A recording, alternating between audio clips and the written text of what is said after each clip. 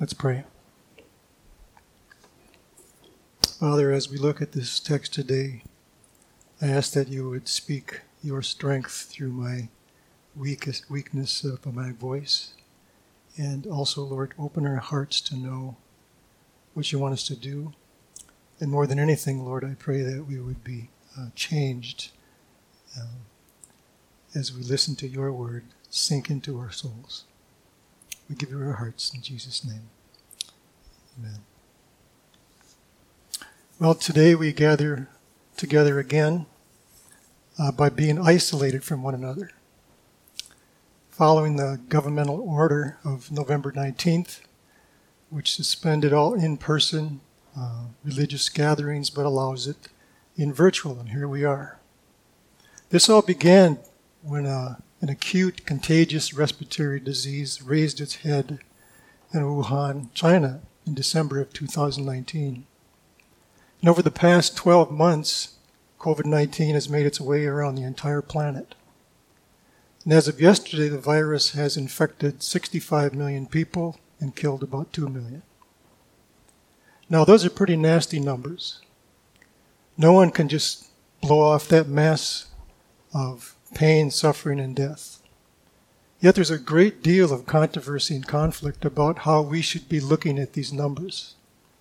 The argument is these numbers are nothing compared to the numbers who die from flu, or compared to the numbers of pandemics in the past. Research tells us that globally, for the 2019-2020 influenza season, there was about 39 to 56 million people who got the flu, and an estimated 24,000, 62,000 deaths. History tells us that in the 14th century, the Black Death was estimated to have killed as many as 200 million people, approximately 20% of the world. In recent history, the Spanish flu of 1918-20 was estimated to have killed between 20 to 50 million. Now, those numbers do reveal that they are much bigger exponentially when it comes to suffering. But that doesn't remove the reality of those who are suffering and dying in the present battle with COVID-19. The truth is, there's no comparison scale or measurement of bad times between good times and which one's worse than the other. Because, brothers and sisters, we are fallen, broken creatures who live in a fallen, broken world. The original sin that was cast in the garden cast a shadow of pain, suffering, and death across the world and into our hearts. And that will be with us until Jesus comes back to take us home. That's our rock-solid hope in times of suffering and death. This is God's purpose in times of suffering and death. And the Apostle Paul speaks about this in Romans 8, when he writes, "For I consider that the sufferings of this present time are not worth comparing with the glory that is to be revealed to us. For the creation waits with eager longing for the revealing of the sons of God. For the creation was subjected to futility, not willingly, but because of him who subjected it, in hope that the creation itself will be set free from its bondage to corruption and obtain the freedom of the glory of the children of God. For we know that the whole creation has been groaning together in the pains of childbirth until now. And not only the creation, but we ourselves, who have the first fruits of the Spirit, groan inwardly as we wait eagerly for adoption as sons, the redemption of our bodies. For this is the hope we were saved. Now, hope that is seen is not hope, for who hopes for what he sees? But if we hope for what we do not see, we wait for it with patience." God is telling us here that all of the pain and suffering and death in our world is for the purpose of God. Our most sovereign God subjects his creation to futility of bondage and corruption, so that he might then be glorified when true followers of Jesus are revealed, when they are saved and set free from the bondage of corruption, and obtain the freedom of the glory of the crucified and resurrected Jesus Christ, which is the redemptions of our bodies and adoption eternally into a family with God. We are living in times of pain, suffering, and death. God's creation is groaning in these days. We are in bondage to corruption, spiritually, physically, culturally, emotionally. Such is the way, though, that God works with his people. When God redeems us in Christ, he is just beginning to fashion us for his purposes. Just as a newborn baby cannot fathom what their life is all about, neither can we fathom that when we are newborn in Christ. Ephesians 2:10 says, "For we are his workmanship, created in Christ for good works, which God prepared beforehand that we should walk in them." In other words, our lives are not to be decided by our isolated wills. Everyone who is made alive in Christ is made alive for the purpose of God. This is what God is doing today. God is making us alive in Christ today. The purpose of that pandemic that we are in is to be made alive in Christ. And so what does that mean for us? What does that look like? What does walking in God's workmanship look like? In these days of masks and social distancing and washing hands and governmental orders and mandated isolation, we need to learn from those who have walked that path before. How we walk for God's purpose will largely determine how the pandemic will crush us or conform us to Christ. In seeking the latter, we will learn from Moses, a guy who put up with this for 40 years. The headline, or the heading of Psalm 90 says, "A Prayer of Moses, the Man of God." The heading here says, this was written by Moses. This would make it the oldest psalm in the Bible. Moses wrote this song, this prayer, during a very bleak time for the Hebrew people. The Bible tells us Moses was commissioned by God to lead a Hebrew people out of bondage from slavery that they've been experiencing under the hand of the Egyptians. And Moses did by a miraculous escape through the Red Sea, and after that they headed out for the Promised Land. They stopped at a beautiful oasis at Kadesh Barnea, and Moses sent 12 spies out to check the land. 10 spies returned, shaking with fear, and reported that the people were too big and too strong for the Israelites to beat. But 2 others, Joshua and Caleb, encouraged the people of God to attack. In believing they could overcome whatever obstacle stood before them, because God had promised them the land, God had promised he would be with them, God had promised that he could be trusted to help them to do what he wanted them to do. But the people of Israel did not trust God. They did not attack nor take the land. And so as a result of their lack of trust in God, he allowed them to wander the desert for 40 years. And over those years, over 1 million people died. If you do the math, that's 70 funerals a day. Now that's nothing compared to the 1,000 deaths a day in U.S. or the 100 in Canada. Again, we stray into nebulous territory when we compare numbers. For God's people, the nation of Israel, this was a disaster on a national scale. Hundreds of thousands of deaths within 4 decades, all people over the age of 20. Only Joshua and Caleb of that generation survived. All because they would not trust God and obey God. And so the realization of the brevity of life in those times surely caused the people to wonder what's going on, what's life all about. The deep pain of suffering and death is usually the impetus that causes us to look for significance in what we do and who we are. Surrounded by death and despair, Moses sat down and wrote this song, this prayer to God, which speaks of seeking God's purpose in a fallen, broken world that is a world painful and short. Psalm 90 is a prayer into how we can surrender our lives to the purposes of God so we can live our lives that reflect our future glory. And Moses basically tells us how we can live our lives every day for eternity. We don't know exactly when Moses wrote this prayer. Most believe he said it when he was about 70 or 80 years old, which he kind of wrote down here. The years of our life are 70 or even reason the strength 80. And if that's correct, Psalm 90 was written at a time when Moses was contemplating his own death. In his own words, God has granted God's people a lifespan, about 70 years. But that's just a general principle. That's not a law or science. But this verse invites us to consider what's going on in Moses' mind in the back street of the desert.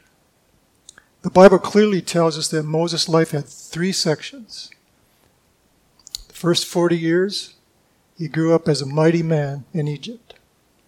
For the next 40 years, he traded out that wisdom of Egypt for the greater wisdom of God, and Moses became a man that God could use. Finally, his last 40 years, God used Moses in incredible ways to save his people after 40 years of isolation in the desert. And if anyone can speak wisdom into what's going on today, it's him. Moses began his prayer in the first 6 verses as praising God and worshiping God. The next section, verses 7 through 11, he confesses his desperate need for God. And then in verses 12 through 17, Moses petitions God to help him to do what God called him to do. Psalm 90 gives us a prayer that gives us God's perspective and God's wisdom as to how we can fulfill the purpose of God to live every day for eternity, even in times of pain, suffering, and isolation, no matter what circumstances we are facing. Moses began his prayer by praising God for his sovereign character and his actions that brought the world into existence. Lord, you have been our dwelling place in all generations. Before the mountains were brought forth, or ever you had formed the earth or the world, from everlasting to everlasting, you are God. Here, Moses praises God for being our everlasting creator. He begins with declaring the truth that should be comforting for us, people who are of exile, because refuge is not a place we can run to. Our refuge is God. He is our dwelling place. While Moses would receive this vision on Sinai of God's heavenly dwelling place, he would also, Moses, translate that into the tabernacle. This verse directs us to know that our refuge is God himself. The other means are just temporary until God came to dwell with us in Jesus Christ. The Word became flesh and dwelt among us, and we have seen this glory as only from the Son of the Father, full of grace and truth. Verse 2 recalls the formation of the earth. While God is eternal, his world is not. It came into being when he spoke the world into his existence. Before the mountains were brought forth, or ever had formed the earth and the world, from everlasting to everlasting, you are God. Moses then speaks of the fall of mankind. In Genesis 3, God issues his judgment on Adam's sin when he said, "By the sweat of your face you shall eat bread till you return to the ground. For out of it you were taken, for you are dust, and to dust you shall return. Moses reflects that when he says, you return man to dust and say, return, O children of man. Then Moses goes on to say, for 1,000 years in your sight are but as yesterday when it is past, or watch in the night. You sweep them away as a flood. They are like a dream, like grass that is renewed in the morning. In the morning it flourishes and is renewed, in an evening it fades and withers. Here Moses reflects on the age of the patriarchs, where most of those folks who were almost 1,000 years old. Moses recalls then the flood that came after that, God's judgment that swept away sinful humanity, and then speaks of the new creation that came out the other side of the flood. In this section of his prayer, Moses is telling us that we look for refuge. We better remember that God has that power to rise us above what we're talking about here at the end, the gospel. He is the one who created, he sustains it, and he keeps us there. But we also need to remember in all these things, there's a struggle, God's judgment on humanity. For we are brought to an end by your anger. By your wrath we are dismayed. You have set our iniquities before you, our secret sins in the light of your presence. For all our days pass away under your wrath, and we bring our years to an end like a sigh. The years of our life are 70, or even by reason of strength 80, yet their span is but toil and trouble. They are soon gone, and we fly away. Who considers the power of your anger and your wrath according to the fear of you? In this section of his prayer, Moses confesses he and you and we and everyone are desperate for God, because we are naturally born sinners. In Psalm 51:5, King David declares, behold, I was brought forth in iniquity, and in sin did my mother conceive me. Moses reflects here on his current condition under the wrath of God. This condition he shares with all of us. Personally, as we're reading here, Moses may have been thinking in these verses his own because of his transgression in Egypt when he killed an Egyptian. Is this the secret sin that is being seen in the light? It seems so. And he seems to be very honest with us. In context, these 5 verses begin and end with the wrath of God. And it's also mentioned right in the middle in verse 9. And even for these verses, the mention of the flood is an image based on the historical example of God's judgment on sin. All in all, Moses' reflection on wrath is long and detailed. He looks deeply into this reality, and by it, he gains a heart of wisdom. In this section, Moses affirms that God is the righteous judge. And his righteous judgment means that we will die. Death is not a benign certainty or a natural part of the world. Death is the judgment of God. Our sins, even when hidden, demand God's righteousness. And since Adam ate the forbidden fruit, death has been the righteous judgment. And all of creation and all of humanity stand before the wrath of God. This does not mean that God does not extend incredible patience and mercy to mankind. Even vessels of wrath, whose sons are stored up for God's judgment, often receive much goodness from God. But the truth is we enter the world as God's enemies. And unless he intervenes and he grants us life from above, we will continue to provoke his anger. Mankind does not go to the grave in strength. God requires from us the breath that he granted to us. Our lives are fragile and brief. Who considers the power of your anger and your wrath according to the fear of you? This question tells us that sober reflection about death produces God's wisdom. When our lives brush up against death, we often find a new light to consider for our lives. God's wrath, while frightful, it should produce a holy fear in us. And holy fear, we read, is the beginning of wisdom. By contrast, our greatest stupidity comes from thinking that we are invincible.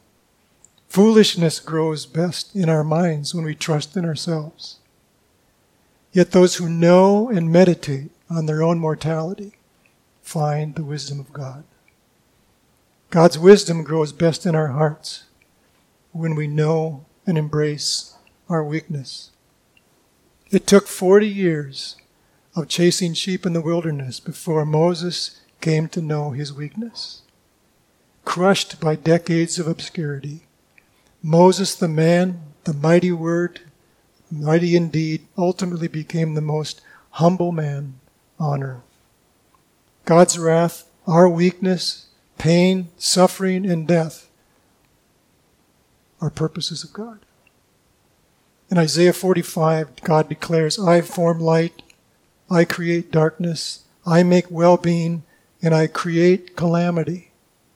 For I am the Lord who does all these things. Shower, O heavens, from above, and let the clouds rain down righteousness. Let the earth open, that salvation and righteousness might bear fruit. Let the earth cause them both to sprout. The Lord has created it. Joseph Bailey and his wife lost 3 of their children. One at 18 days after surgery, another after 5 years in leukemia, and a third at 18 years from hemophilia. In each case, they prayed for God's intervention.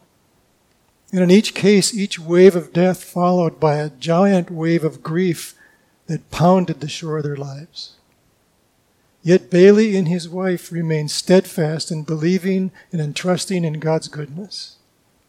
Joseph knew that unlike today, the attitude of the New Testament Christians toward impending death was acceptance, not praying for deliverance. He wrote, yes, we are to pray for healing, but if such praying obscures the reality of heaven and its joyful prospect for the person who is ill, making it appear that only prolongation of life on earth may satisfaction be found, it is less than Christians. Our faith is to be God, not healing. Whether we live or die does not affect our bedrock faith in Christ. Remember that death, not healing, is what delivers us from pain and suffering. Healing is only temporary. Heaven is forever. Pain, suffering, and death in the world are all for God's purposes. It is the means that we can learn to live every day for eternity. As we go down finally, after meditating on God as creator and judge, Moses' prayer comes to a time of petition in verses 12 through 17. Note here that Moses does not begin his prayer with requests and petitions. Rather, Moses first ponders who God truly is. Only after rooting his thoughts in God as creator and judge is he ready to seek God's wisdom and mercy. And this is what Moses done at the beginning, in verse 12. So teach us to number our days that we might get a heart of wisdom. As natural-born wanderers, we need God to teach us how to make a good use on our time here on earth. To number our names is not about time management. It's about life management. A heart of wisdom is to live for God rather than for ourselves. To number our days means seeing and using each day as a precious gift. If we only had $100 to live this next month, we'd be careful about how we would spend it. The same is truth for our days on earth. How many days do you have? I went on the internet and checked 2 different websites that estimate the date of your death. And I got 2 different answers. March 18th, 2059, and August 1st, 2040. God only knows. We are to live for today. Amen? Satisfy us in the morning with your steadfast love, that we may rejoice and be glad all our days. Make us glad as many days as you have afflicted us, and for as many years as we have seen evil. The steadfast love here is the same Hebrew word kesed, which is God's faithfulness according to his covenantal promise. This is the unconditional love that God does not change in spite of what we think, say, or do. This is a steadfast love of God that joyfully satisfies and then leads to the ultimate conviction of the goodness of God in spite of what's going on in our lives, knowing that God is continually correcting and restoring what was lost. Glad as many days as you have afflicted us. Let your work be shown to your servants, and your glorious power to their children. Let the favor of our Lord God be with us, and establish the work of our hands upon us. Yes, establish the work of our hands. Moses prays here that for the things that we do, we ask him that God would come alongside of us and make sure the things that we do and how we live is all for him. He prays that God would bless the work of his people, always acknowledging that everything that comes to us that is good comes from God. The prayer Moses is writing down here is a prayer to ask him for our works with God, our efforts for God would be beautiful and attractive and meaningful and enduring and eternally significant. Pain and suffering are for the purposes of God. They are the means by which we can learn how to live every day for eternity. When we surrender our lives to God, we will then receive the life of God even in death.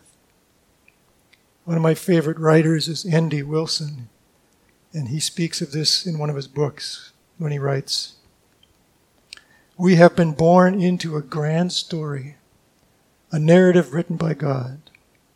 And we have been given the freedom to live for God until the last page of the final chapter. There was a time when men and women understood death more fully, when mortality was never ignored. Men and women executed their endings much better then. Some even planned it. Letters from the grave, long-winded last words like characters from Dickens. Those men, good and bad, heroes and villains, knew their final scenes would come. And they knew, though, that they really were just scenes. They, like Solomon, knew that we are but a vapor, that we are here for but a little while. We must exit the stage, down through the traps, and let others traipse and sing, love and lose, fight and struggle above us. But God is also there, always there, shaping the story off the stage and on the stage, closing a chapter as a turtle bounces, smiling as he does. To his eyes, you never left the stage. You did not choose to exist. It is a chapter that is ending, an act, not the play itself. In these times, look to him. Walk to him. The cocoon is a death, but not the final death. The coffin can be a tragedy, but not for long. I will die, and when I do, whether it be in my bed as age creeps over me, or struck by lightning or a meteor or a UPS truck, when my body and soul find their divorce, his hand will be the one that cuts the thread and shows me the path he blazed through tragedy, and his finger will point me to the parade. In these strange and trying days of chaos, God is at work, accomplishing his eternal plans. And may we number our days and seek God's wisdom and trust his ways so we might live every day for eternity. Amen? Amen. So rather than a prayer, we'll have a testimony. Would you like to come up, Rodney? This is a man who will tell you a story. He's a testimony of what it means now to live every day for eternity.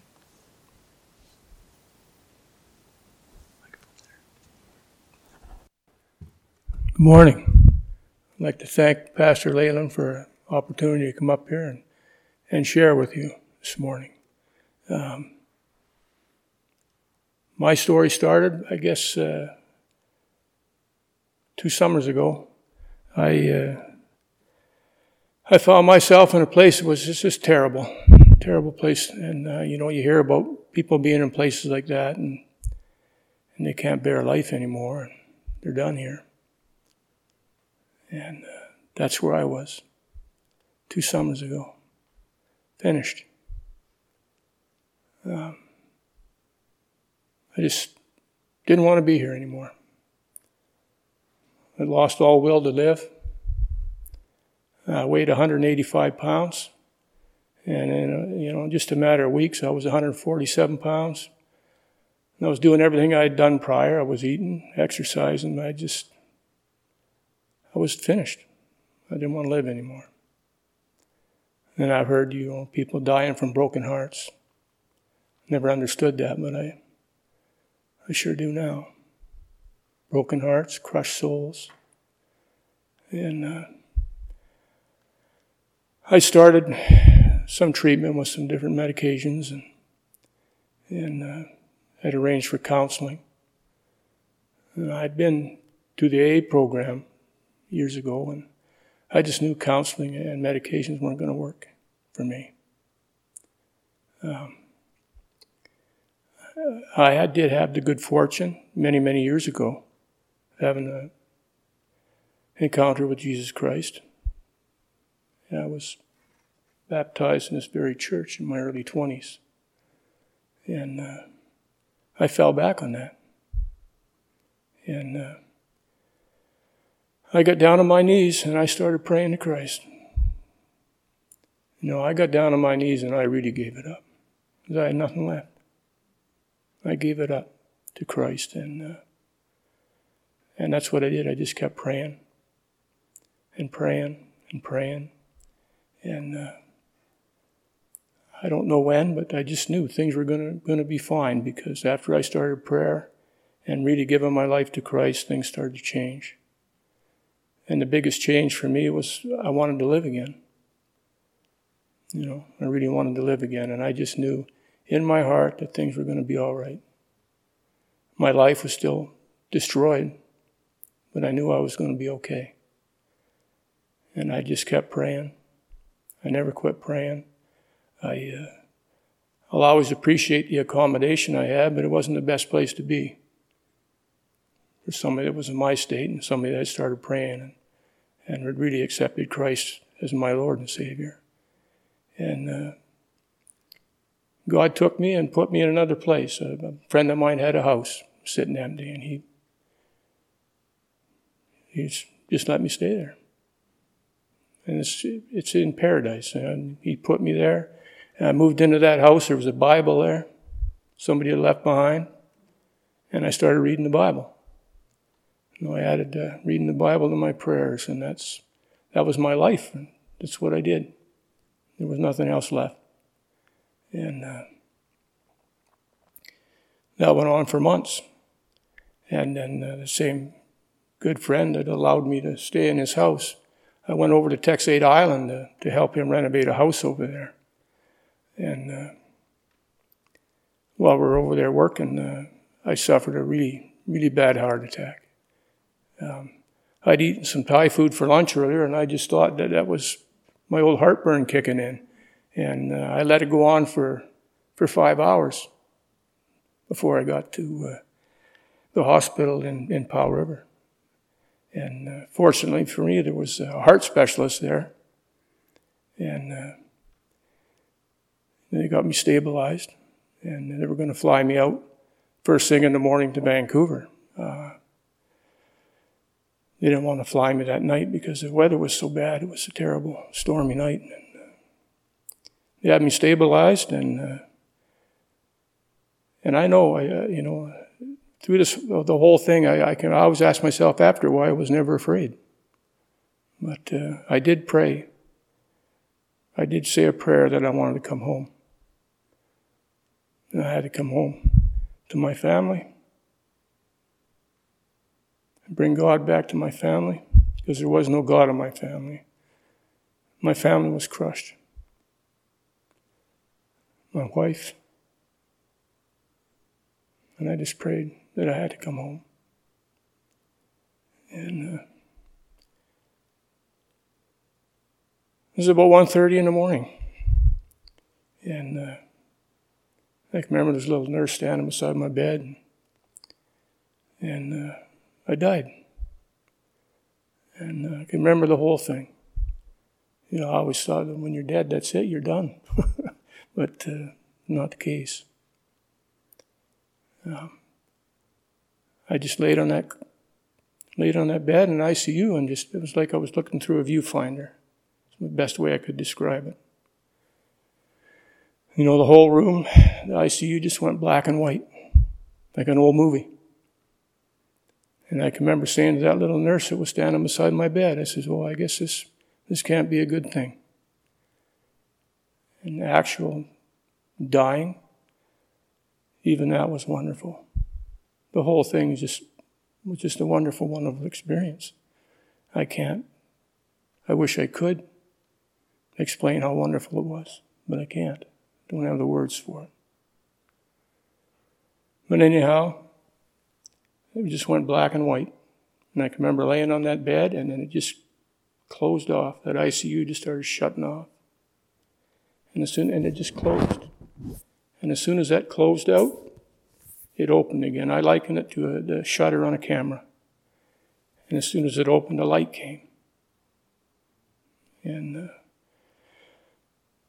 I can remember, it's just crystal clear. Like in my mind, I can remember laying there just thinking about how wonderful that light was. And it was beautiful. Brilliant, white light. And it was alive. It wasn't like you flicked on a light switch. That light moved. It had a life of its own. It was so graceful, the way that light moved. My best explanation would be, I don't know if you're familiar with a lava lamp. The way the oil will move in a lava lamp, that's how that light was. It was so graceful and beautiful. And as soon as it touched me, as soon as that light touched me, I can't, just overwhelmed. The feeling of just joy and love and peace was just incredible. The whole thing, like I said, it's beyond description. You can't describe it. I've never had that down here. Never. And that light just kept wrapping around me. And I can remember laying there in that bed as that light got up higher around me and started wrapping around my shoulders. I can remember turning my head to try and watch this light. And it just completely enveloped me. And I can remember laying there just thinking how wonderful it was. It was just so beautiful. And I don't know how long I laid there in that light. The next thing I remember was shadows. In that beautiful light was shadows. And that light just opened up, and just as quickly as it was when I died, I was just, poosh, I was right back in that ICU. And that little nurse was frantic. She was asking me if I had family. Do you have any family close by? Do you have any family we can call? And I said, no, there's no family. And I often thought, at that point, I should have at least been a little apprehensive and anxious, But there was none of that. I guess I just knew in my heart I was going home. And they brought the air ambulance in. They did bring it in, and they flew me out right away.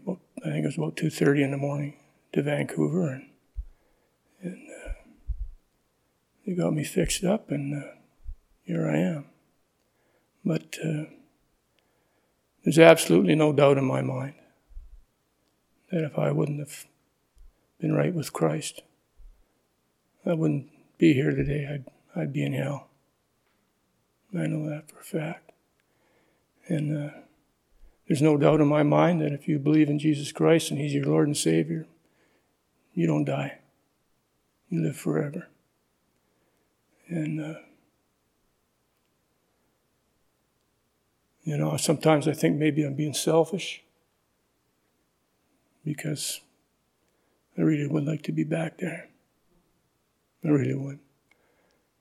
But the only reason I'm here is by His grace. And when I go there, it'll be on His call, not mine. And what life is like now, it's incredible. It's incredible, and all I got to do is believe and trust God and stay in the Word. And don't take my will back. I don't want it back, ever. And life today is just, it's wonderful. And I often wondered why it was frustrating for me. I couldn't find words to describe to people how beautiful it is. And I've since learned that things of heaven are so far above things of earth, there's no description for it. And that's so true.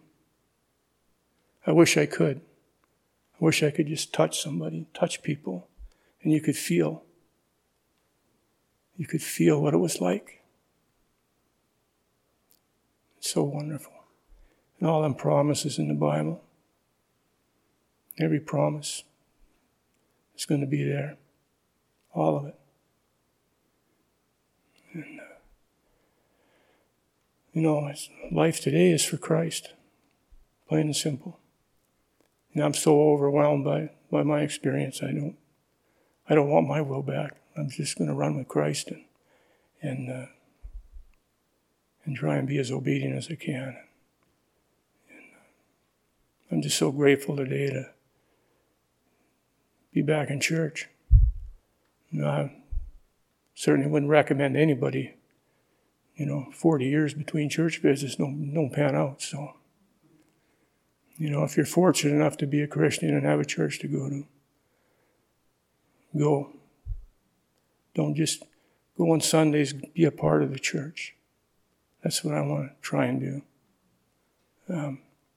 Church is Christ, and I belong to Christ now. So I'll be going to church. I'm going to be a part of church, and I'm just going to embrace every day that I have here now and try and live it for Christ. There's nothing else I'd rather do. I spent 63 years doing my own selfish things and living my own selfish life. And I wouldn't trade 63 years for 1 year with Christ. My last year I wouldn't trade. And I just look forward to church and fellowship, meeting other Christians, and just growing in that love of Christ. And it's a wonderful, wonderful thing. And I'd like to thank you for the opportunity to share. God bless you all.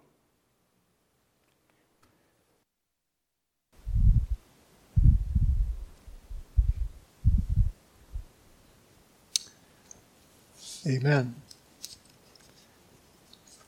It's a good thing to have the Lord's Supper right now, too.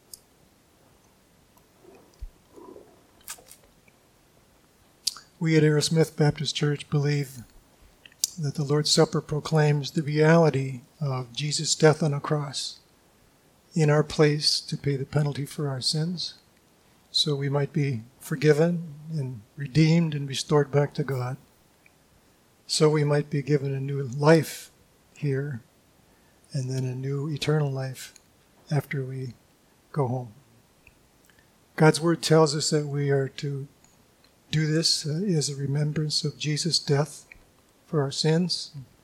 Jesus instituted this with his disciples on the night before he was crucified. When we break the bread, we remember how Jesus' body was broken for our sins. When we take of the cup, we remember that he shed his blood for the sake of forgiveness of sins. The Bible also tells us that before we do this, we should take some time to quiet our heart before God. And the Bible says if anyone eats or drinks without discerning the body of Christ, put judgment on themselves. So we need to cast those things to our Lord before we take it. So let's take some time, a few moments, and then we'll come back together.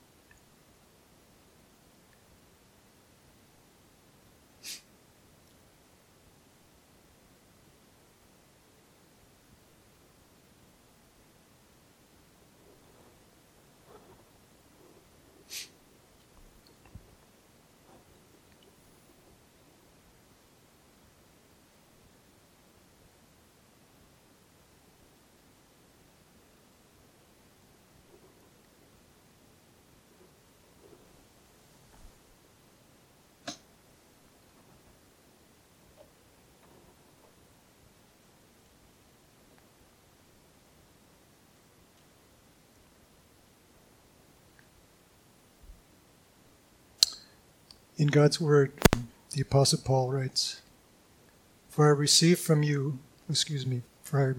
Lord what I also delivered to you, that the Lord Jesus on the night when he was betrayed took bread, and when he had given thanks he broke it and said, This is my body, which is for you. Do this in remembrance of me. Please join me in prayer. Lord Jesus, as we take this bread, we remember that you are the bread of life. You feed our souls, you nourish our hearts, you give us the power and strength to believe in you and to follow you. And as we break the bread, we remember your body was broken for our sins.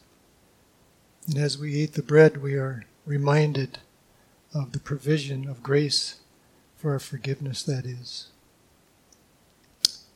We thank you with all our hearts for the great price you paid when you were crucified on the cross. In Jesus' name, amen. So please pass the bread and the cup.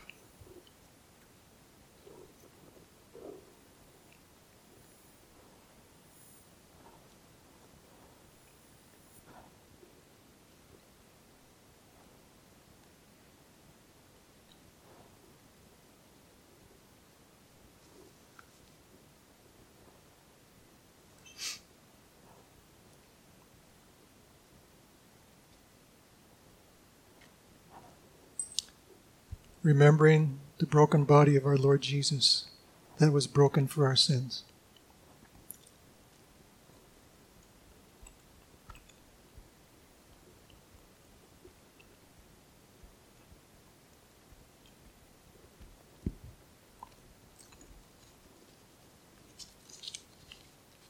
In the same way also he took the cup after supper, saying, This cup is the new covenant in my blood.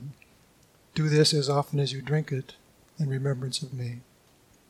For as often as you eat this bread and drink this cup, you proclaim the Lord's death until he comes.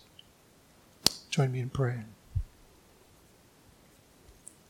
Lord Jesus, as we drink this cup, we remember that you are the giver of life and you are the one who satisfies the thirst we have for you. As we pour out of this cup, as we take this cup, we see your sacrifice poured out for us. We embrace the depth of your goodness and the death that you suffered for us, and we praise you that as the stone was rolled away to unleash the risen Lord, your light now shines in our hearts,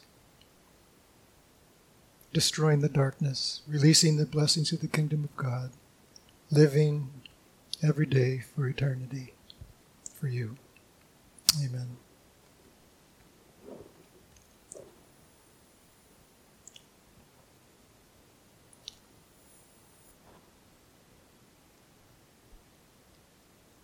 Remembering the shed blood of our Lord Jesus that was shed for our sins.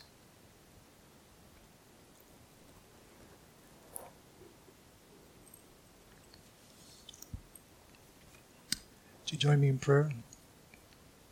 Our Father, who art in heaven, hallowed be thy name. Thy kingdom come, thy will be done, on earth as it is in heaven. Give us this day our daily bread, and forgive us our trespasses, as we forgive those who trespass against us. And lead us not into temptation, but deliver us from evil. For thine is the kingdom, and the power, and the glory, forever and ever. And all God's people said, Amen.